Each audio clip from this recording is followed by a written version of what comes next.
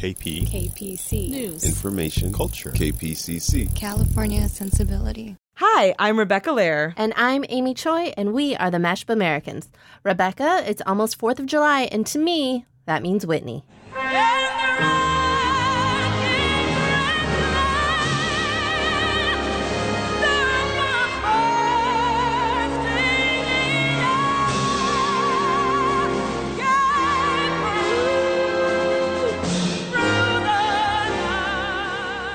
Whitney, sing it. Love this God. version. Best version, although I confess I like the Jessica Simpson one, too.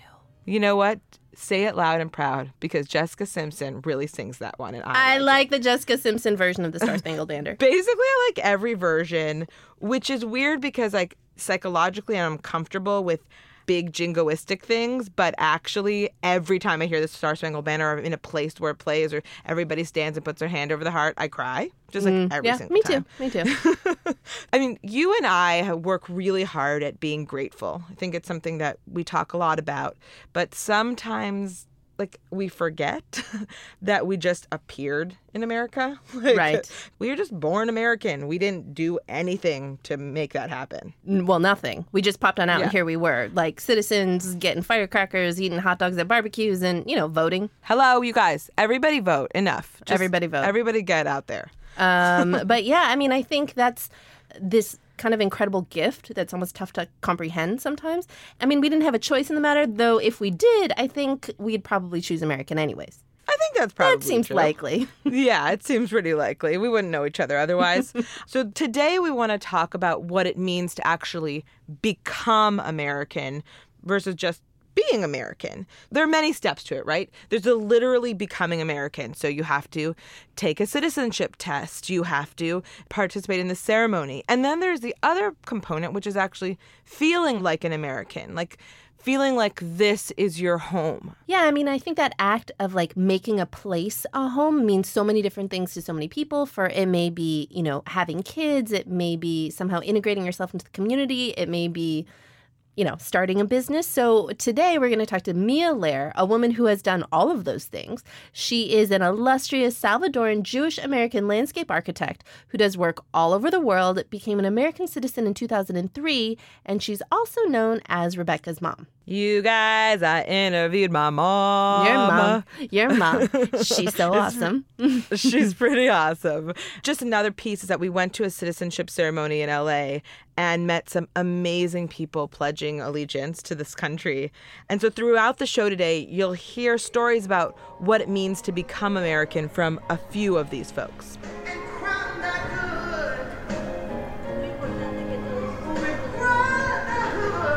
And does it feel any different? It feels different though. I'm breathing different now. Yeah. I'm breathing American. Yeah, that's so great.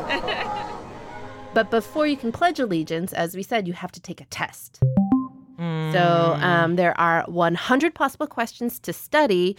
You're given 10 of them randomly, and you have to get at least 6 right to pass. So the questions ask everything from like, how many amendments are there, to where's the Statue of Liberty? Rebecca, you're a native English speaker. As we discussed, a born American citizen. You went to a great college. Do you think you could pass? I mean, you just mentioned 2 possible questions, and I knew one of them. So far, that if we translate that up, I'm not that good at math. That would be 5 out of 10. So no, the answer is no. I'm really nervous and embarrassed and don't think I could pass.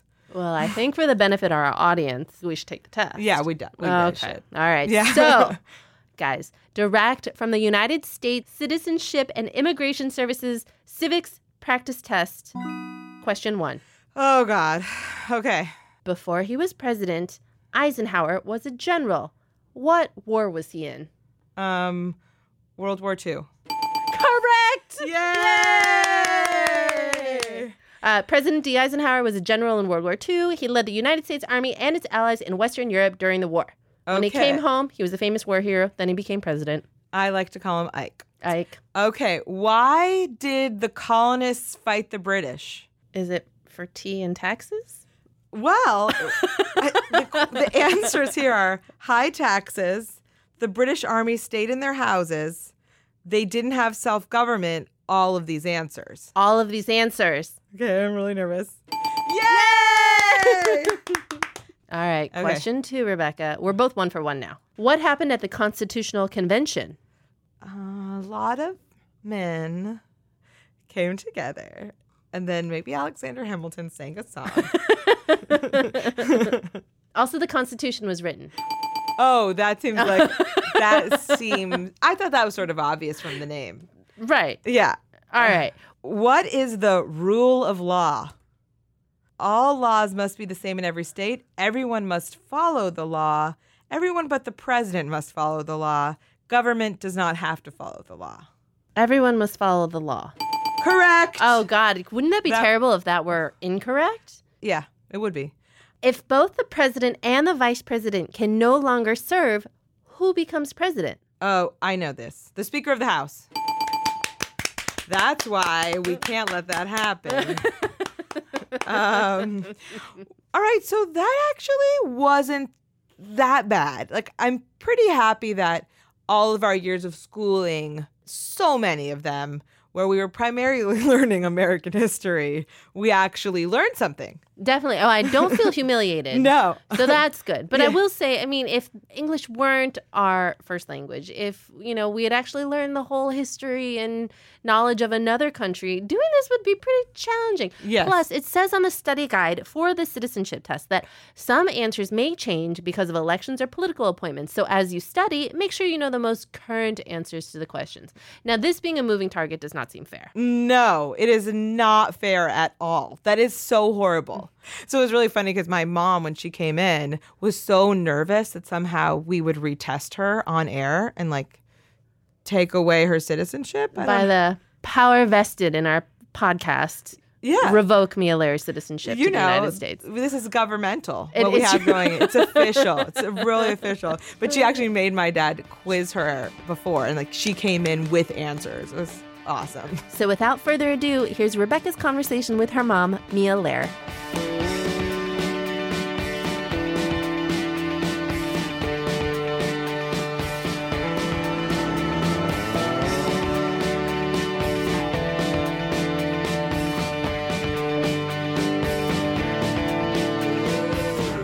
Well, she was an American girl, raised on promises. So, Mommy, how do you mash up? So I am Latina, born to European Jews in El Salvador. I feel extremely connected to my Latino upbringing and culture. It's a big part of my life, and my family's still there, and a lot of friends. But also ending up in California, where there is a strong population of Latinos, it's really allowed me to sort of get centered and understand my place in the world and how I can contribute and participate in this community. How old were you when you moved? Let's start there. I was 14. And so you moved where? I moved to Williamstown, Massachusetts. Oh, God. To boarding school. Oh, God. What a nightmare. Such a nightmare. Such a nightmare. Because there weren't a lot of brown Jews in Williamstown.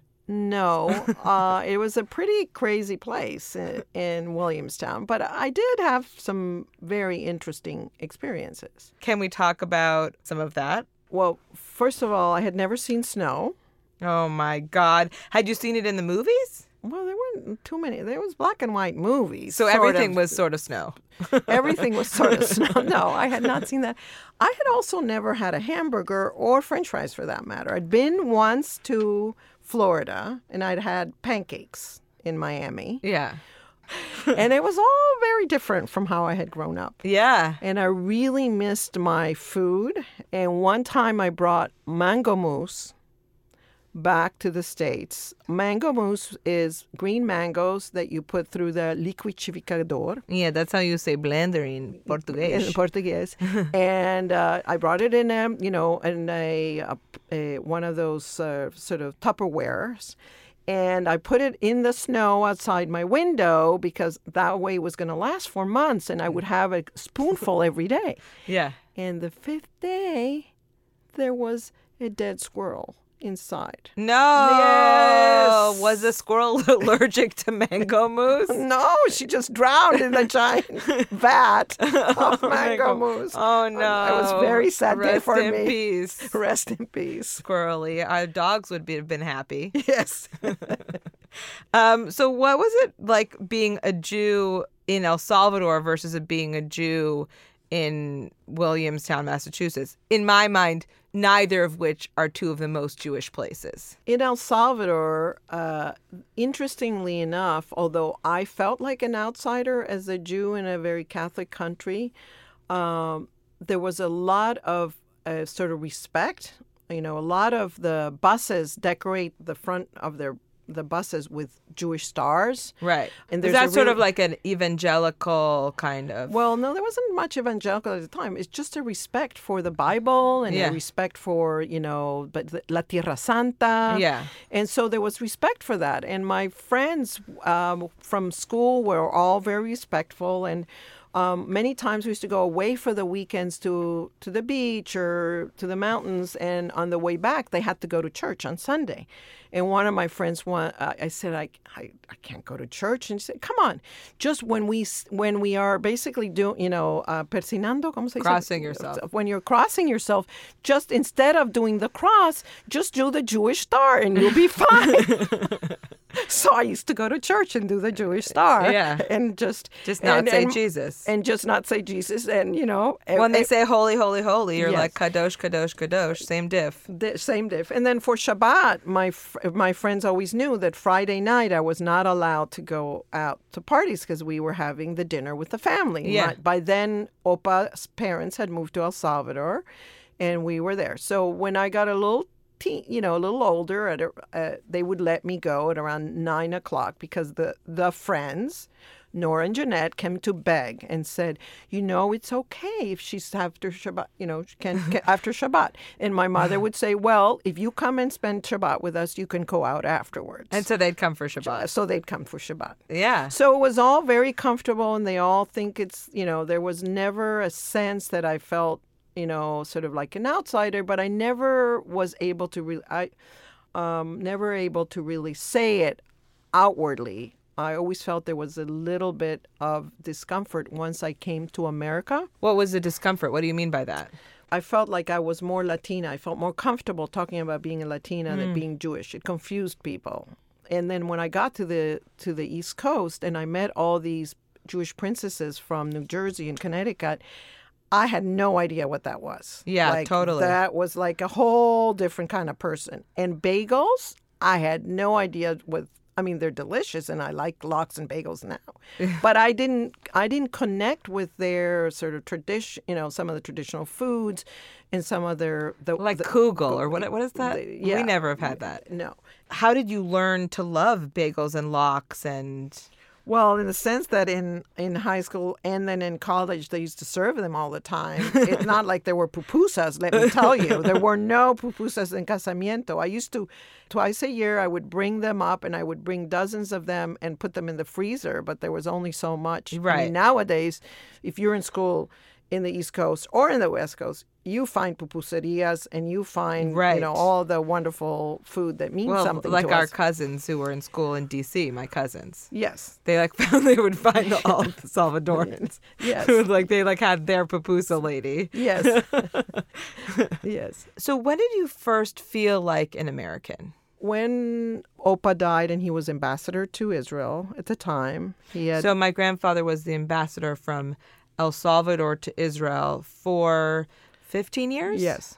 So the then president, who was a wonderful liberal, had asked him to please represent, the country in Israel. And it was during the war, and it seemed like a good time to get away. So that's what they did. And so he insisted to me and to the family that he needed to be buried in El Salvador, whatever happened. So there we were. He died in Israel, and we had to bring him to El Salvador, which was it's not that easy. And the way he would describe it was, I don't want to be buried under olive trees with big rocks and gravel on top of me. I want to be under one of the beautiful shade trees in the cemetery that he had basically really worked hard at sort of organizing with my parents and, my cousins. And I want to be under a shade tree with orchids on it with parakeets coming to sing to me. Yeah, of course. Of course. So that's what he wanted. And it was a whole thing getting down there. And so, Well, by the way, one day we're going to talk about burial traditions, but in Jewish tradition, you're not cremated. So you're put in a casket. So imagine, please, my grandfather dies in Israel and now somehow has to get across the whole world in a casket. So this isn't like an urn. no, It's a casket. it's a casket. Yeah. And then it goes to Holland, and then it goes to Paris, New York, and then El Salvador. Who traveled with him in the plane? He was by himself. No, wasn't there a lot of chickens or something? Yes, there were chickens. There were chickens going. I didn't know you wanted to get into the detail. Baby chicks get exported from Israel to Holland for chicken production. So that's- Opa was on the chicken plane. Oh, yes. He would have liked that. He would have loved that. Yes. And so I thought a lot about that over the next few years, and I realized at some point, because I kept on saying, I want to go be with him. I don't want to be buried here. And something happened in the last, probably 10 years, only then, that I started realizing, this is where I am. This is where my children are. I could imagine being in that, being buried overlooking the LA River. Yeah. I have roots here. That kind of changed my perspective. Like, we can travel to El Salvador. We have a lot of Salvadorians and a lot of wonderful richness about El Salvador here. And then, of course, I've been honored to be on a presidential commission, and Yeah. it's like every so often I think to myself, are they going to discover that I was born in El Salvador? Well, And- they might if Donald Trump becomes the president. Yeah, I know. So it's been great. So interesting. And maybe we should add that question to our speed round, which is, where do you want to be buried? Because that as a measure of when you felt like an American or when you felt most at home, right? That's a really interesting kind of... By the way, on my way, when I was in D.C. not too long ago, there was a Greek driver, and I asked, we were talking a lot, and I asked him, so you seem to love Greece. So you seem to love America. Where do you want to be buried? And he told me, in Greece, of course. So it's a big business moving forward. Oh my by the way. God, it's an offshoot of the Mashup Americans business model, helping people facilitate their burials in their country of origin. Just the paperwork alone.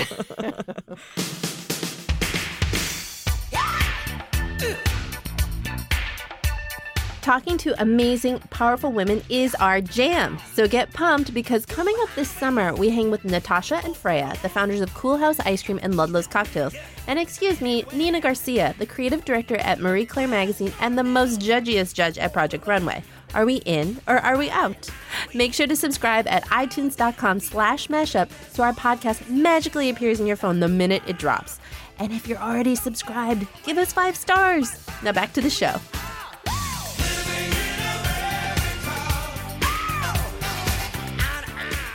How long have you been an American? So I became an American in 2003. So what was the citizenship ceremony like, actually? People were there with their families, and it was at the convention center, and it was a large room. There was probably like 500 of us. Yep.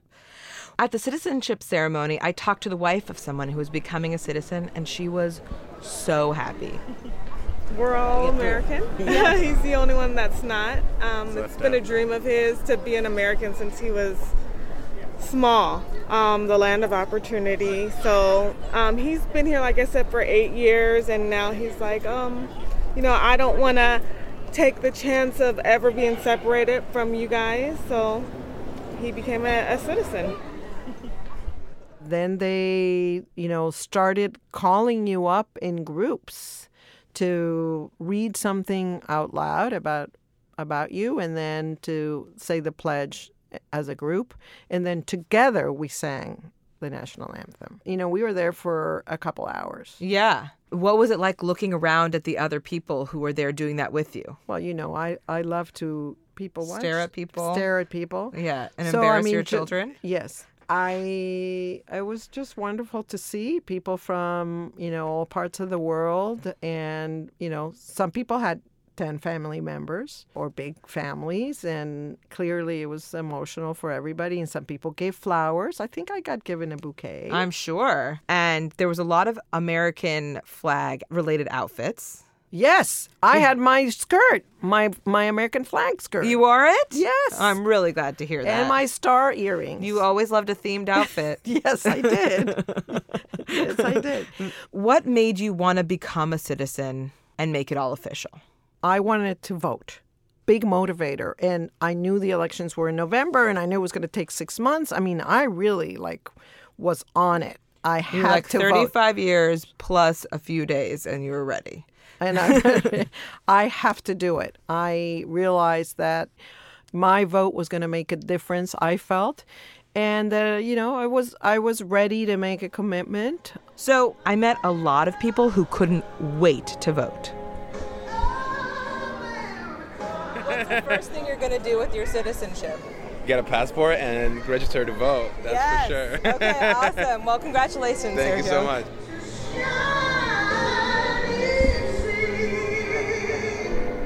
So you have to tell us the truth, Mommy. You wanted to vote against George Bush. Yes. Why did that feel so important in that moment?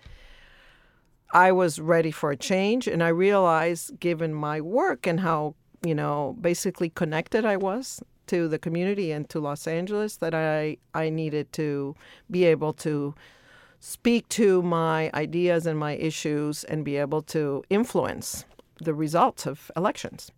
Although I have to say the day that I pledged allegiance was beautiful and meaningful and emotional, not so much in a good way. I was sad. There was a mixture of sadness. So why did it take so long? I thought I was giving something up. Right. I guess at some point I thought, maybe we'll go back there and I could fix the environment. I could be the minister of the environment. We'll go back there for a few years. I'll be the minister of the environment and fix things. Or something crazy. Go back to El Salvador. Go back to El Salvador, give you guys an interesting experience, and do something. And then slowly I realized there was a lot of frustration over sort of politically and otherwise the way things were going in El Salvador. And I started to also get more disconnected. Obviously still feel tremendous ties, but I was starting to feel like I had to root myself, that it was not what I was doing was important, and that I had to have a balance between family and work, and that this was a good place to sort of forge and invest my energies. Well, how do you feel when you vote? I love it. Yes. What do you love about it? I just love that I can, I think it counts. I mean, I think that's one thing over time that I realized that, in a lot of the other countries, although I think that the elections are in many countries, including El Salvador, are real. I have felt, because in California, it's not just presidential election. It's all the bond measures. It's all, right. The school district and, all the things that mattered, like who was going to impact my kids' schooling and the assembly and all these wonderful young women coming up or men that I really believe in into the election process and how it all comes together. So I just feel that it makes a difference. Do you ever get mad at other people for not voting? Oh, my God. Yes. I was having my hair cut the other day, and I asked the lady on election day. And there were many Vietnamese ladies and some American ladies. And I, basically said, so did you guys vote already? It was like 1 o'clock in the afternoon. And, today is election day? And I had basically a little bit of a breakdown. It's like, what do you mean you don't know? I mean, on many levels, why is America have so few people voting? Yeah. It's really ridiculous. So you scolded them like a good mom. I scolded them, and I actually may have emailed the lady from the salon afterwards. It's like, don't forget, it makes a difference. Well, that's good. One voter, one voting thing at a time. Yes. You're like a one lady New American campaign. And actually, she voted in the same church that you did. Really? Yes. I'm not surprised. I love that church. Yes. Where they said, for your vote, you get coffee, donuts, and freedom. That's the sign they have up. And then they have that there for you. Isn't that nice? That's nice. And all the Filipina ladies who check you in were like the best Filipina Americans. So do you believe in the American dream? Yeah, I do believe in the American dream, but I feel I was given such incredible opportunities for education that many people actually have to really struggle to get. And struggle, I mean really sacrifice on many levels. If they're, first generation immigrants or just arrived, and how expensive it is and how they have to work and study. And I got given all of that by the family in a way that gave me a big step forward. Right. I always think of the American dream more like of the person who is starting from nothing. But so what is your American dream, Mommy? I think that I'm kind of living the dream. Yeah. I have a wonderful family. I love what I'm doing. I love the people I work with and the type of people that I associate with. People I work with are my friends. Yeah. We believe in the same things. Yeah. We care about the same things. Yeah. And you have three amazing children and a great husband. And I have three amazing children and a great husband and a adorable grandson and soon to have 2 granddaughters. Oh my God. Really. So my American dream is to be able to spend more time with my babies. So enjoying the families and being healthy and having fun together. Yeah. Fun well, together. You tricked us, and now we all live within 1 mile of you, so you did it. You're living the dream. Gracias. Gracias. Take me on a trip, I'd like to go someday. Take me to New York, I'd love to see LA. I really want to come pick you with you. You'll be my American boy. That was Mia Lair, an incredible woman, many things to many people, but most importantly, Rebecca, Ben, and Raphael's mom, and Michael's wife. Yeah, that's my mom. That's your mom. Yeah. And I loved hearing her talk about that real distinction between the moments when she felt American and how that kind of grew through her life in America, and then the very concrete moment she was like, I am now a citizen, and what does that mean, and how does that change everything? Totally. I mean, we've talked about we just are American. We didn't really have a choice in the matter. Right. But so when did you feel American? For me, it was actually both when did I feel American and when did I feel mashy? Like my Americanness, my grandparents had a voting booth in their house. I don't know if this happens everywhere, but in California, polling places are like at people's houses or at churches or what have you. But Rebecca, I grew up voting at Temple. Yeah, there you go. Exactly. Temple what? Which temple? Shalom in Glencoe. Shalom. Well, you could have voted at the Lehrers, Irving and Trudy's on Commonwealth. So that was such a critical part of the way I grew up. But I think that the first time I was really aware of how unique the circumstances of my Americanness were was when I was studying abroad in college, and it was wartime. It was in the early 2000s, and I was in Madrid, and they'd be like, "You're not American, you're European," and I became so angry. I was like, I am so American. Right. I could not have existed anywhere else in the world. My parents wouldn't have met. My family probably wouldn't be alive. Right. If you were really European, you might be dead. Definitely, actually. It's so I think there was a sense of actually me, the unique version that is me, only exists because I am American. And it connects with that kind of deep gratitude for the opportunities. Even though my mom's parents never lived in the States, she went to school there and met my dad. And it's I could only exist there. What about you? I think growing up, I always identified as Korean and Asian. I don't think I felt strongly about like the American side of my hyphenate until much later in life. And partly it was similar to yours. I was in my late 20s before I really started traveling outside of the U.S. And Gabe and I, we did a 2-year sabbatical where we were all over the world. And it was really taking us out of the States and being away in places where any way that people could look at us, it was unmistakable that we were American. Right. Not just the language that we spoke or how we spoke it, but the fact of like an Asian American woman, a Latino man being together and being so essentially together. Right. Of course, there are mixed race couples everywhere in the world, but it's so American to see that and to have that and to know that. And the way that, both of us had kind of carried our growing up in the States, our own cultural backgrounds, and we're super tied to them, that we kind of identified with those more. It was taking us out of America that made us both really embrace our Americanness. Totally. And then when we came back, we had kids. And like, there's nothing that really makes you more American than like making an American baby. And I was like, I'm an American mom now. Amy only wears American flag pins all over her clothes. And my children wear American flags. Little American do-rags. Totally. Well, with that, we're celebrating our Americanness. Happy July 4th, mashups. We hope you celebrate with a lot of joy. And firecrackers. Yes. Purchase legally or illegally at your choice. At your local freeway stop. That's capitalism, folks. You go do it. The Mashup Americans are me, Amy Choi. And me, Rebecca Lair. Our producer today was Jocelyn Gonzalez. Our show is produced by American Public Media and Southern California Public Radio, KPCC. We're also supported in part by an award from the National Endowment for the Arts on the web at arts.gov. Besos. Bye.